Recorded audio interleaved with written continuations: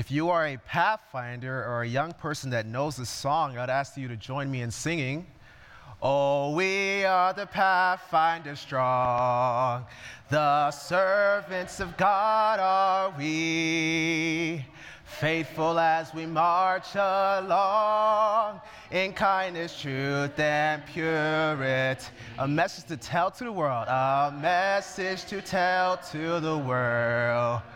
A truth that will set us free. King Jesus, the Savior's coming back for you and me. Village Church, if you love Jesus, can you say amen this morning? Amen. If you're happy at Sabbath, can you say amen this morning? Amen. Praise the Lord. I've just been so blessed with the services thus far today. And I'm so happy as I see all these young people dressed spiffy in their Pathfinder uniform, Pathfinder strong. And I'm excited to see how God is going to bless us this afternoon as they show how much they've memorized from the Bible. And another reason why I'm glad this morning, as has been mentioned several times thus far, I'm praising God that our village missionaries had arrived safely to El Salvador.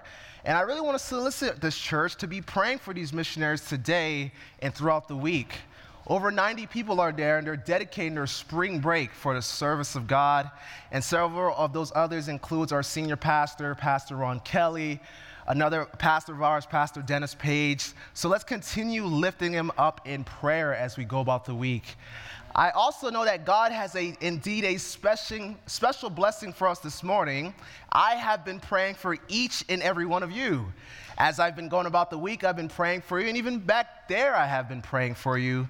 I do want to say I have been so encouraged also for those that have stopped me as I'm walking down the hallway or have sent me a message letting me know that you're praying for me.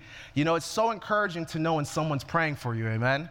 And so I want to encourage you, as you pray for people, let them know that you're praying for them. You never know how far that can go. And today is going to be a great day because, as always, on this pulpit, we take a great adventure through the Word of God. Yesterday, I was teaching the class for our fifth graders, and little Emily in fifth grade, as I was doing something with the fifth graders, little Emily said, "Pastor, I want to tell you something." And she said, "You know how the Bible says God is Lord of lords and Kings of kings?" Well, she says, well, the Bible is books of books. And when she said that, that just brought a great smile to me. And this morning, we are going to study the book of books. And I want to state it from the very beginning. I pray that if you ever think that the Bible is boring, this morning will show you that the Bible is not boring. The Bible, the stories found in Scripture are living stories. The Bible is a living word, and I'm telling you, it's a great book to study. And so this morning, we're going to actually study into the Word of God, and I pray that everyone brought their Bibles. If you don't have your Bibles, there's some Bibles in front of the pew. But as I speak to you this morning, with the help of the Holy Spirit, keep me in prayer. With that being said, I'm going to say this morning's title, the title for this morning's message, then we will pray. The title for this morning's message is entitled, From the Pen to the Home. One more time, it's From the Pen to the Home. Let's pray. Dear Jesus, thank you so much for allowing us now to be here. And Lord, please allow us not to hear words from a man, but allow us, oh Lord, to hear words from on high. Bless this time of worship. Please send us a great measure of your Holy Spirit. And Lord, allow us to leave this place changed, renewed, and ever committed to you. This is my prayer. We love you. I pray this in Jesus' name. Amen. This morning, we're going to take a great adventure through the Word of God. I would ask this morning that you would turn your Bibles with me to Luke chapter 15. Luke, the 15th chapter, and we will be entertaining verse 1. Luke, the 15th chapter, verse 1. And something I always do at the school when I'm teaching for Bible at our local church school, I always have my students say, look, when you're there, please let me know by saying amen. So Luke chapter 15, verse 1, when you're there, please say amen this morning. Praise the Lord, you guys are quick. Luke 15, the first chapter, this morning's message is entitled, From the Pen to the Home. And this morning, we'll be spending our time just looking at one parable. Now, I want us to remember that Jesus, through his earthly ministry on earth, had spoken many different parables. Students of Scripture may remember the parable of the 10 virgins. You may remember the parable of the lost sheep, the lost coin, even the parable of the fishing net. But for those that may be tuning in to listening, reading the Bible for the first time, or tuning into any spiritual church service, a parable is simply a method Jesus used to teach heavenly truths. And these parables, at times, he spoke stories, but also in these parables, he oftentimes took object lessons from nature and he expounded on these things. But in Luke, the 15th chapter, there is about 3 parables. How many parables? 3 parables. In Luke chapter 15, there is the parable of the lost sheep, the lost coin, and the parable of the prodigal son. Because of time today, we will look at one of those parables, and that is the parable of the lost son, the prodigal son. But some may question this morning, of all things that we could study today, especially with all the guests that we have, why would we look at the parable of the prodigal son? Well, I'm going to ask the media team to help me. Can you please put up our first slide with the first quotation? This quotation is taken out of the book Christ Object Lessons. What book, church family? Christ Object Lesson, page 198. We're answering the question, why shall we dare even look at the parable of the prodigal son? It says this: the parables of the lost sheep, the lost coin, and the prodigal son brings out in distinct lines God's pitying love for those who are straying from him. The quote continues, although they have turned away from God, it gets so hopeful, he does not leave them in their misery. Praise Jesus. The quote continues, he is full of kindness and tender pity towards all who are exposed to the temptation, as the elder prayed earlier, the artful foe. And the reason why I've decided to choose this parable to be the means of what we study this morning is because I believe, as everywhere in the Bible there are always practical lessons, this parable has practical lessons for us to take with us this morning. So once again, the message is entitled, From the Pen to the Home. We're looking at Luke chapter 15, verse 1. The Bible says this in Luke chapter 15, verse 1, then all the tax collectors and the sinners drew near to him to hear him. But students of Scripture will understand that when there's a capital him in this part of the sentence, it's obviously speaking about the Godhead.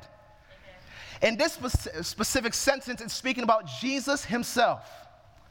So Luke, in writing in chapter 15, says, all the tax collectors and the sinners drew near to hear him. And it's so beautiful to know that while Jesus was on earth healing, allowing the blind to see, allowing the lame to walk, people had a sincere desire to be in his presence and to hear him. You know, I was talking with a colleague the other day. I want to be just like Jesus, where no matter who is around, they always feel comfortable in my presence. Any person, no matter what their spiritual condition was, they felt comfortable to be in the presence of Jesus. And verse 1 explains that they came to him and also to hear him. Verse 2, we're getting context before we study the story of the prodigal son. Verse 2 says this, and the Pharisees and the scribes complained, saying, this man receives sinners and eats with them. So as Jesus is fulfilling his ministry that his Father has ordained for him to do, people begin to say, this Jesus guy, this guy from Nazareth has a, watch my fingers, problem. They begin to say that this problem that he has is he likes to be around sinful people. But I'm here to let you know, Village Church, I'm so thankful that Jesus has a problem of being around sinners, because I don't know where I would be and I don't know where you would be. But let's see what happens as the story goes on after they're complaining that Jesus has a problem of being with sinners. I'm reading verse 3. He says, so he spake this parable to them, saying. You know, Ellen White will write about Jesus that Jesus was the greatest teacher this world has ever known. Instead of rebuking them, calling these holy men by wrong things, Jesus says, you know, I won't even explain to you right now. I'll just give you some parables. And showing that, all right, if I have a problem of receiving sinners, I'll speak to you a parable. He speaks to them one parable. And just to ensure that they get it, he does another parable. And just to really ensure that they get it, guess what? He does a third parable, and that's what we'll be studying this morning. Remember, the topic this morning is from the pen to the home. And the note I want to throw out before we look at this parable, here's what's so beautiful about the parables of Jesus. People could always relate to them because he spoke of things they could see visually. But here's another beautiful thing about the parables of Jesus. Peradventure, Jesus would leave a city, guess what? If he spoke about the parable of the fig tree, whenever the person who had an open heart, whenever he looked at a fig tree, he would never see that fig tree the same ever again. He would remember the lesson that Jesus spoke when looking at that fig tree. Let's look at Luke chapter 15 and verse 11, studying about this lost son. Luke 15, verse 11, the Bible says this. Then he said, a certain man had how many sons, church family? Okay, you're with me. Praise the Lord. And the younger of them said to his father, Father, give me the portions of good that falls to me. So he divided to them his livelihood. Now, this message will not be practical, friends, if you don't use your sanctified imagination with me as we dive into this story. I want you to imagine one household. In this household, there is a father and there is two sons. In this parable, nothing is mentioned about a mother, just a father and two sons. Later in this story, we will find out that this father was a pretty rich man. He was pretty well off. And I imagine as a rich man and as a man that's well off, he probably took good care of his sons. Whatever they needed, they had. Understand, I said whatever they needed, they had, not whatever they wanted, they had. Whatever they needed, they had. But one day, the younger of the two sons looks into the eyes of his father and says, Father, I am leaving today. And by the way, in our culture, we have an inheritance that I'm supposed to receive when you're dead. But on my way out today, I want to take it with me. Basically, what he's saying to his father is, look, I'm not only leaving, but I wish you were dead. So now I can imagine how heartbroken this father must be. All the hours he took in mentoring his children in this household, ensuring that they didn't get tangled with the evil influences of the world. Now his own beloved son says, look, I wish you were dead. Give me what's mine. But this father must be a loving father because he says, you know what? I'll give it to you. But I imagine he didn't just say, I give it to you like that. I imagine he probably wrestled with his son a little bit, saying, son, you don't know what you're doing. Let's continue to find out how this story goes on. We're looking at Luke chapter 15 and verse 13. It says this, and not many days after, the younger son gathered all together, meaning all those belongings, all the things that were once the father's, now his, he gathered them all together and journeyed to a far country, and there wasted his possessions with prodigal living. A few weeks ago, while I'm studying this chapter, I always wondered what would cause the son to leave. He was well taken care of. What would cause him to leave? Media team, if you can please put our second quote on this morning. We're answering the question, what would cause this younger son to leave? She says this in Christ's Object Lesson, page 198, paragraph 4. This younger son had become weary of the restraints of his father's house. He thought that his liberty was restricted. His father's love and care for him were misinterpreted. He determined to follow the dictates of his own inclination. I'll break it down. He thought his father to be too strict.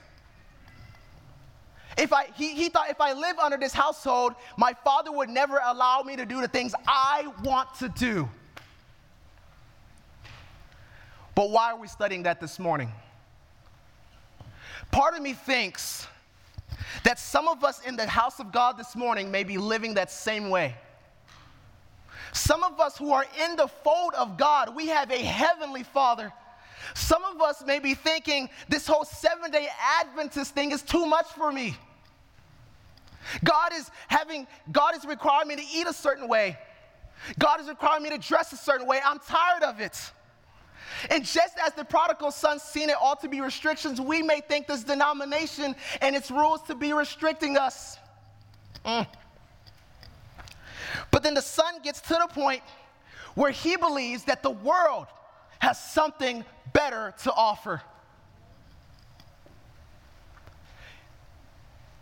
I work heavily with the youth department. So first I'm going to speak to the young people. Never entertain the thought that the world has something better to offer. Amen. But I'd be a fool to only say that to the youth, because the enemy rages after all ages. So the son now says, look, I'm going to be better off when I leave home. He packs all of his belongings. Imagine with me now, the father probably pleads after his son, say, look, don't do this.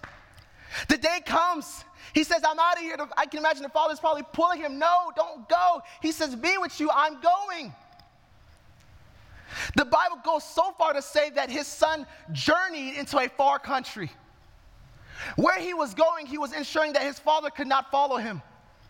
Where he was going, he was ensuring that no one could find him. In 2023, he would turn his phone off and maybe change his number.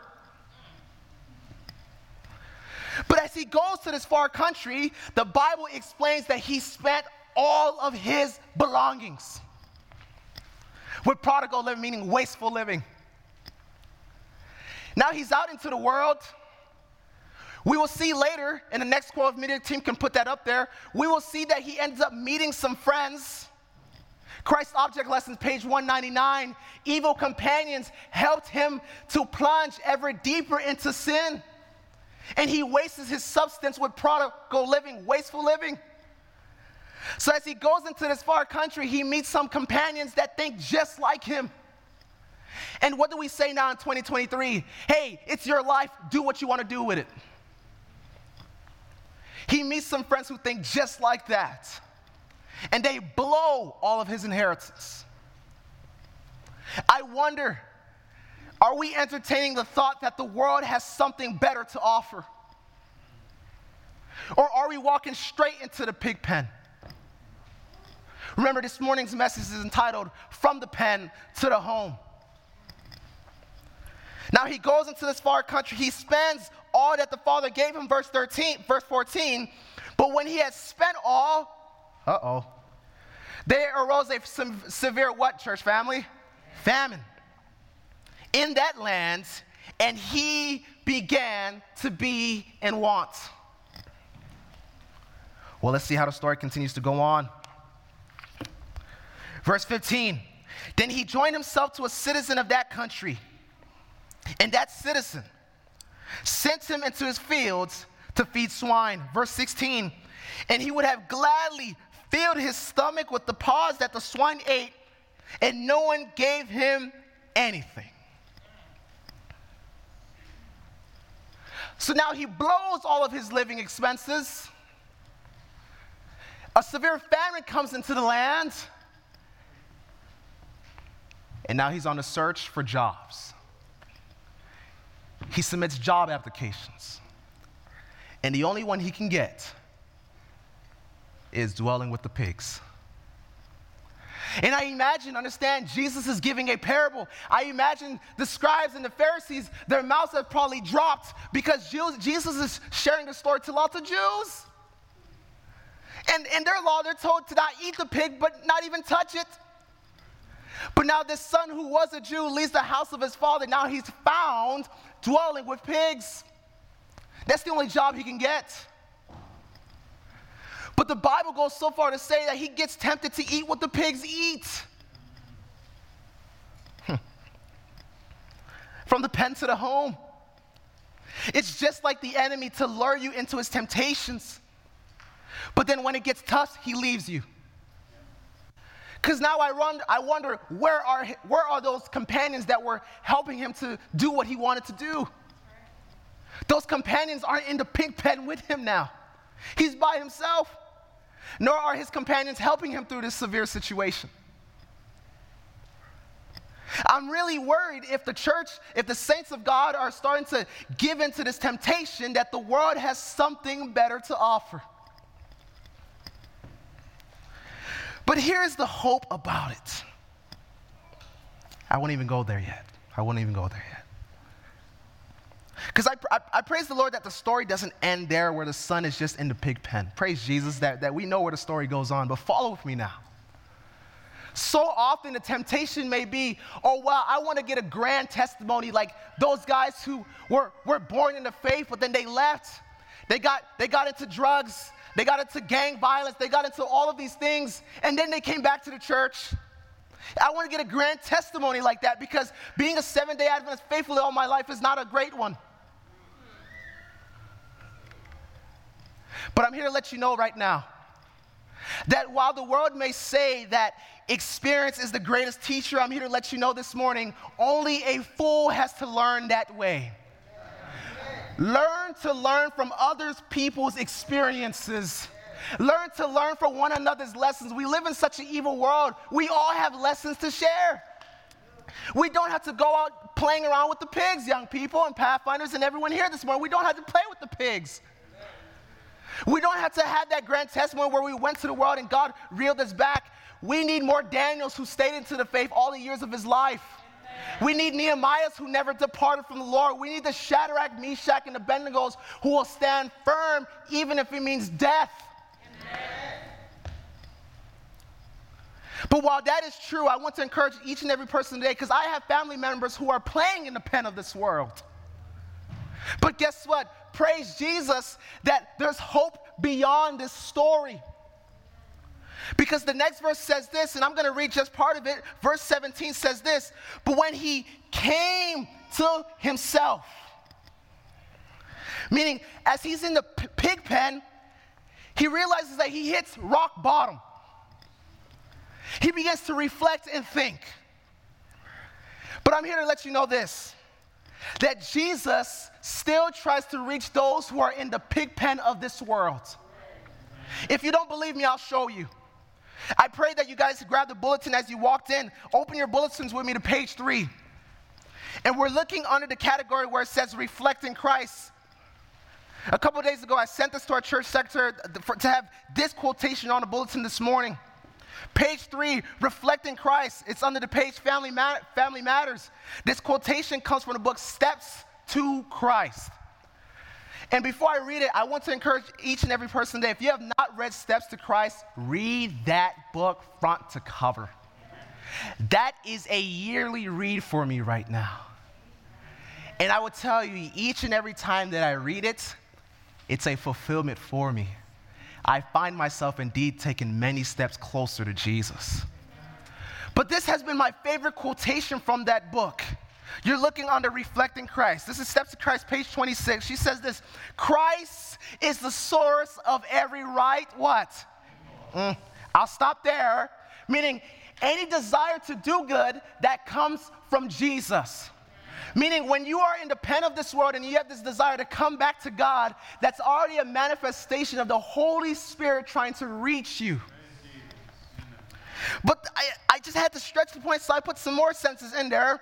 She says, every desire for truth and purity and every conviction of our own sinfulness is an evidence that His Holy Spirit is moving upon our hearts.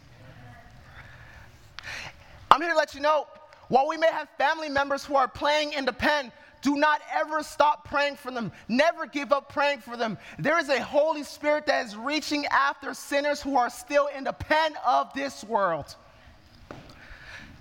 And it's so hopeful to know that while this prodigal left everything, the Bible says that, but when he came to himself. Message is entitled, From the Pen to the Home. Verse 17. But when he came to himself, he said, how many of my father's hired servants have bread enough to eat and to spare, and I perished with hunger? Remember earlier I was saying that the father was a rich man. Well, if a person has servants, he must have money to pay these servants. So now this young man is in the pen saying, look, If my father has all these servants and they have food to eat, why am I staying here starving? In the home of his father, he thought he was a slave, but many times I ask that you put the next quotation up. This comes from Christ's Object Lessons, same chapter, page 200. In the home of his father, he thought he was a slave, but check out what happened when he was in the pig pen. It says this: the youth who has boasted for his liberty now finds himself a what, church family? A slave. He is in the worst of bondage, holding with the cords of his sins. In his father's house, he thought he was a slave. But while he's in the pig pen, he sees that really I wasn't a slave at my father's house. I was a son. It's here while I'm playing with the world, I'm a slave. Amen. Listen, when you're in the house of your Jesus, you're not restricted. Amen. His word, his laws are for your best own interest. It's for your own good. But dwelling with the things of this world is playing around with pigs, literally. So he came to himself. He began to reason with himself. If my fathers have servants and they have food to eat, why dare I starve here where I'm not making a single dime? The next verse goes on and says this, verse 18. He says, I will arise and go to my father and will say to him, Father, I have sinned against heaven and before you, and I'm no longer worthy to be called your son. Make me like one of your hired servants. Verse 20. And he arose and came to his father. But when he was still a great way off, his father saw him and had compassion and ran and fell on his neck and kissed him. Look, I want you to use your sanctified imaginations this morning. He's in the pig pen. He reasons with himself. As he's in the pig pen, he begins to prepare his own sermon that he's going to preach to his father, appealing for his father's heart. He begins to practice. I imagine as he's in the pen, he's like, all right, the minute I see my father, I'm going to say this, and this. But I wonder, how many of us try to do the same thing with Christ? Where when we're trying to go back to God, we're trying to prove ourselves worthy as the prodigal son tried to do. He tried to prove himself worthy. How I know that? Listen, he tried to prove himself worthy. He said, look, Father, I've done this. I have done that. Would you at least just please accept him back as a slave, maybe? A quick thing I want us to notice is this. There must have been he must have still realized that his father somehow would have still loved him even though he did his father wrong. Because he still had this desire to go back home. But also to some degree, I think he still misunderstood how much the father really loved him. How the father would love him like grace that is greater than all sin. And at times I wonder, do we do the same thing? Where God puts it in our hearts to come back to him, but we wonder, will he really accept us? Then we begin to prepare this grand speech, saying, when I go to Jesus, I'm going to say this, and this. Now understand, please forget not, the path to redemption includes confessing our sins, but confessing your sins is not what makes you worthy to be a son of God. You're not getting it. I'll make it like this. The son did nothing to be called a son by his father. When a baby comes into this earth, they do nothing. But we love them naturally. Why? Because they're a child. Literally, the first thing they do when they come out is cry. But we still love them. I'll make it plain. There's nothing that you can do in your own power that will make you be worthy to be a son or daughter of God. Not a single thing. But God loves you because he created you. That love is there no matter what you do. So you don't have to create this grand fancy speech to try to get Jesus to love you. Guess what? He does. And if you're questioning that, look at the cross. The Bible says for while we are yet sinners, Christ, finish it for me, church, died for us. So if you're struggling with the pen of this world, don't try to prepare this fancy speech to try to get God to accept you. Please know, if you take one step towards the master, he reaches out for you. And this desire to go towards the master already shows he's working in your heart, because Christ is the source of every right impulse. So the story goes on. He prepares this grand speech. He starts walking home. I imagine that all of a sudden maybe his companions probably came out of the bushes saying, hey, where are you going? Don't go back home. You probably enjoyed it here. What am I saying? While we leave the pen of this world, the enemy may try to press discouragement upon us and not having us go back home. He may try to discourage us saying, look, you did all of that. You think your Heavenly Father would accept you? I mean, look at you. Your clothes are dirty. You smell like a pig. But I praise the Lord that this son did not care about that. He went home. He focused on the journey that was set before him. And so as he's going home, we read from the scripture that his father saw him afar off. And here's what I want you to understand. That father must have still been hoping that his son would come back. Because the Bible says that his father was watching afar off. Meaning in the distance, his father was still hoping that one day his son would come. And the minute that he sees his son coming, he doesn't just go back into his home. But the Bible says that his father ran towards him. And understand this, we won't get it because we're not Jews per se, but in the Jewish culture, an authority figure would not run. Why would an authority figure run to someone that's lesser than them? But this father leaves whatever he was doing and he runs towards his son. And as he gets towards his son, the Bible explains that the father hugged him and even kissed him. Realize with me now, his clothes was dirty and he probably smelled like pigs. But this rich man ran towards him, hugged him, and kissed him. Verse 20, and he rose and came to his father. But when he was still a great way off, his father saw him and had compassion on him and ran and fell on his neck and kissed him. Hallelujah. Verse 20, listen, now the son begins his speech. Verse 20, and the son said to him, Father, I have sinned against heaven and in your sight, and am no longer worthy to be called your son. Verse 22, but the father said to his servants, bring out the best robe, then put it on him, and put a ring on his hand and sandals on his feet. You will read from Christ's object lessons. As the son begins to give his speech, the father literally interrupts him. The second time, the son didn't have time to say, accept me back as a slave. The minute he began confessing his sins, the father said, look, put a robe on this man right here. Put sandals on his feet, implying that though he left home with shoes on his feet, he came back barefoot. So as he's giving this grand speech, the father literally interrupts him and says, don't speak like this. I'm happy that you're back. From the pen to the home, Jesus is happy when we leave the pen of this world and go back home. So he confesses his faults before his father. And the father says, look, that nice robe I have at home, servants, put that on him. Those sandals that were mine, put that on him. This ring signifying that, look, I'm accepting you back as my son, full in authority, put that on him. Even while he may be smelling and looking like a pig, look, he won't look like a pig no longer. He's my child again. From the pen to the home. I praise God that as we studied earlier, the scribes and Pharisees were saying that Jesus had a problem accepting sinners. Listen, I praise Jesus that he has that problem. I praise Jesus that when he sees us coming back to him, he doesn't say, look, go back to the pen. He says, come back home.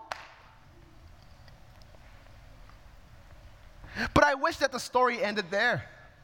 But the story continues to go on. Now the son has sandals on his feet, has a nice robe girded about him.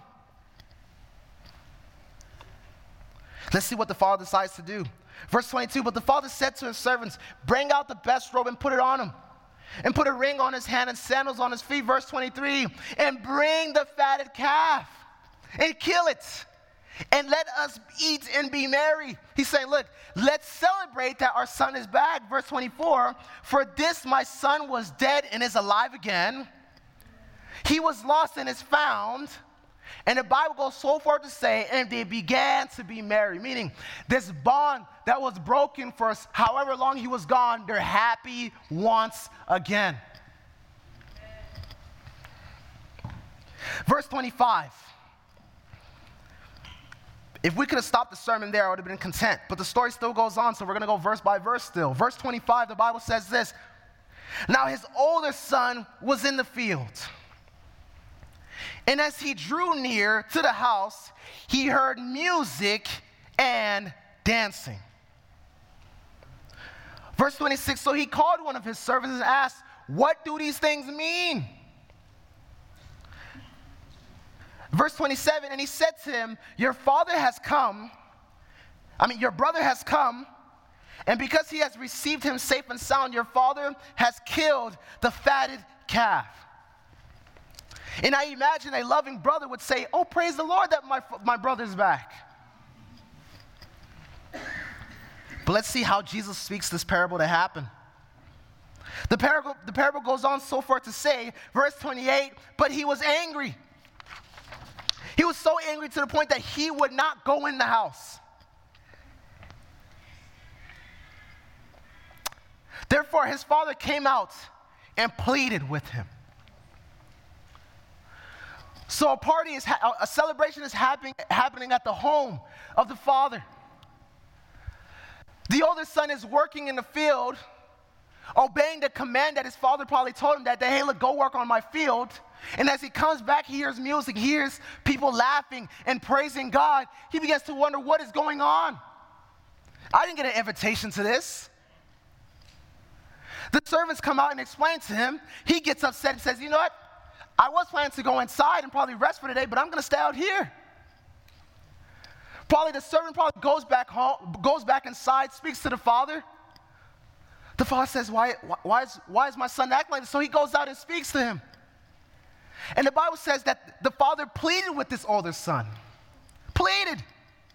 Saying, son, look, let's be happy. Your brother is back. We'll see what lessons we can learn from this as we continue going. Verse 27, he said to him, your brother has come. And because he has received them safe and sound, your father has killed the fatted calf. Verse 28, but he was angry. Let's go to verse 29. So he answered and said to his father, lo, these many years I have been serving you. I never, you see pride coming in here, I never transgressed your commandments at any time. And yet, there was pride. Now you start to see comparison. Understand, there was a fatted calf that was slain for the son that came back. Let's see what happens. And yet you never gave me a young goat that I might make merry with my friends. Verse 30, but as soon as this son of yours came, oh mercy.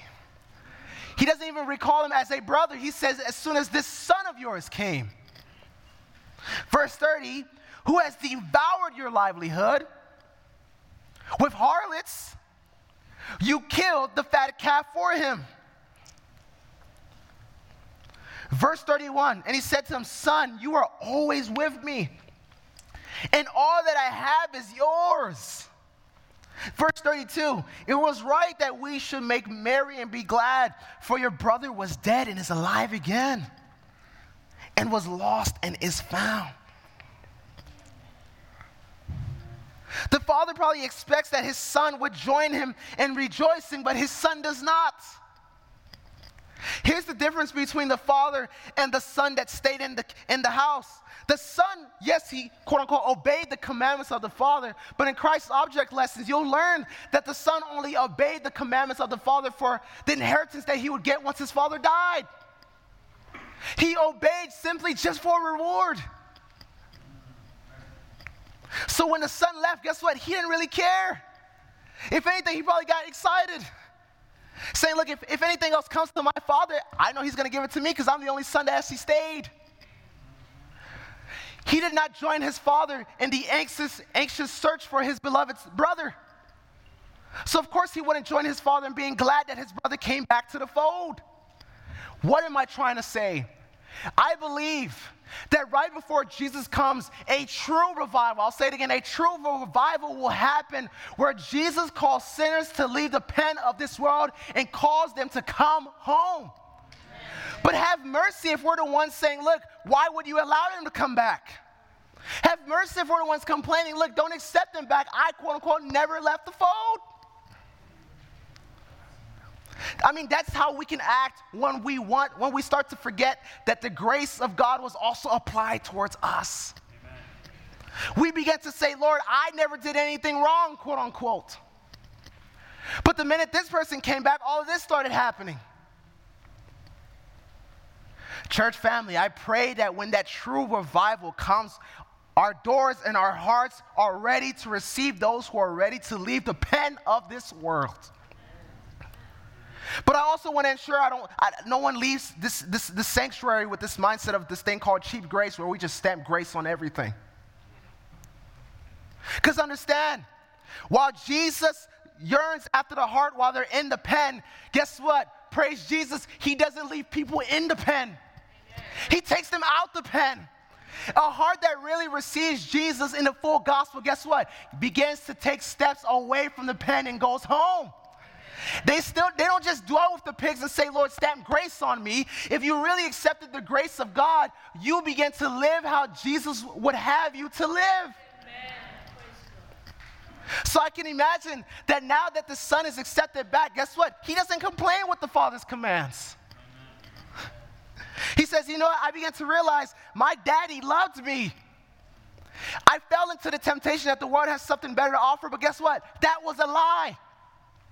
And I'm ensuring that any young person in the house this morning knows that that is a lie from the enemy. Amen. Thinking that this world has something better to offer us. But as you get on that way back from the pen, please be not discouraged. Come back home. And understand this, the church is made up of fallen human beings. So at times people may discourage you, but don't let that get to you. You know, a couple weeks ago, I was on the internet and I seen this post that just made me sad. Some of my young friends were saying, look, I left the church, but I didn't leave God. Understand this, when you accept Jesus, you accept the body as well. Amen. You accept the family of God. And you accept knowing that, look, at times you may rub against one another, but be not discouraged. We all need grace applied to us. We all have, at some point, have gone away from the pen, and at times along the journey, there still may be pig mess on us. But Jesus is willing to say, look, put the robe on him or her. So don't be discouraged. Press on. If we're going to be together in the last days, we need to be together now. If we're going to be together in heaven, we need to be together now. So don't give us this thing of, look, I left the church, I didn't leave God. When you're with God, you're with his church family. From the pen to the home. But at times we also may get discouraged thinking, well, does the Father really accept me knowing all that I have done wrong? Media team, I'll ask that you put the slide that has the verses up there. I'm going to read a couple verses to you this morning. Isaiah chapter 44, verse 22, it says this. You can claim these promises. If you need to take photos of these, take them. If you need to write them down, take them. Helping you to understand that, look, no matter what, Jesus has forgiven you. Says Isaiah 44, verse 22, I have blotted out as a thick cloud thy transgression, and as a cloud thy sins. Jeremiah 31:34, I will forgive their iniquity, says the Lord. I will remember their sins no more. Isaiah 55, verse 7, let the wicked forsake his way and the unrighteous man his thoughts. And let him return unto the Lord, and he will have mercy unto him and unto our God, for he will abundantly pardon. Jeremiah 50, verse 20, in those days and in that time, says the Lord of hosts, the iniquity of Israel shall be sought for. Listen, and there shall be none. And the sins of Judah shall not be found. When you're questioning whether does God really accept me, can God really blot me out of sins, guess what? The Bible says so. And he goes on to say, look, I will remember them no more. So I won't be bringing up the past when we used to dwell around with pigs.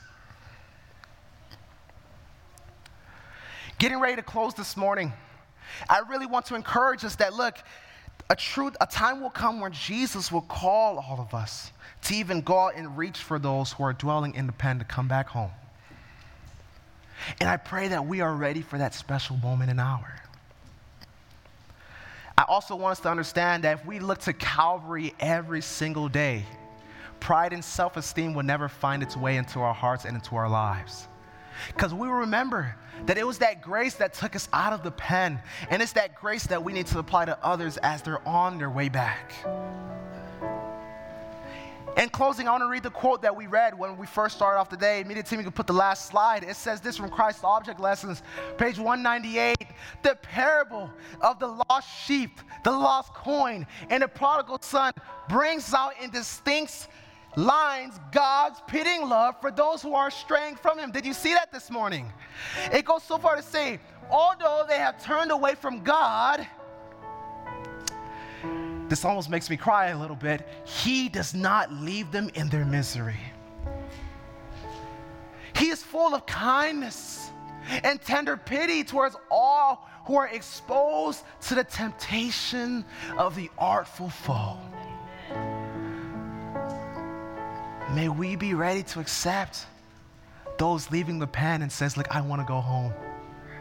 And I want to encourage any young person, any person, no matter what age you may be, if you are still dwelling around with the pen, come home.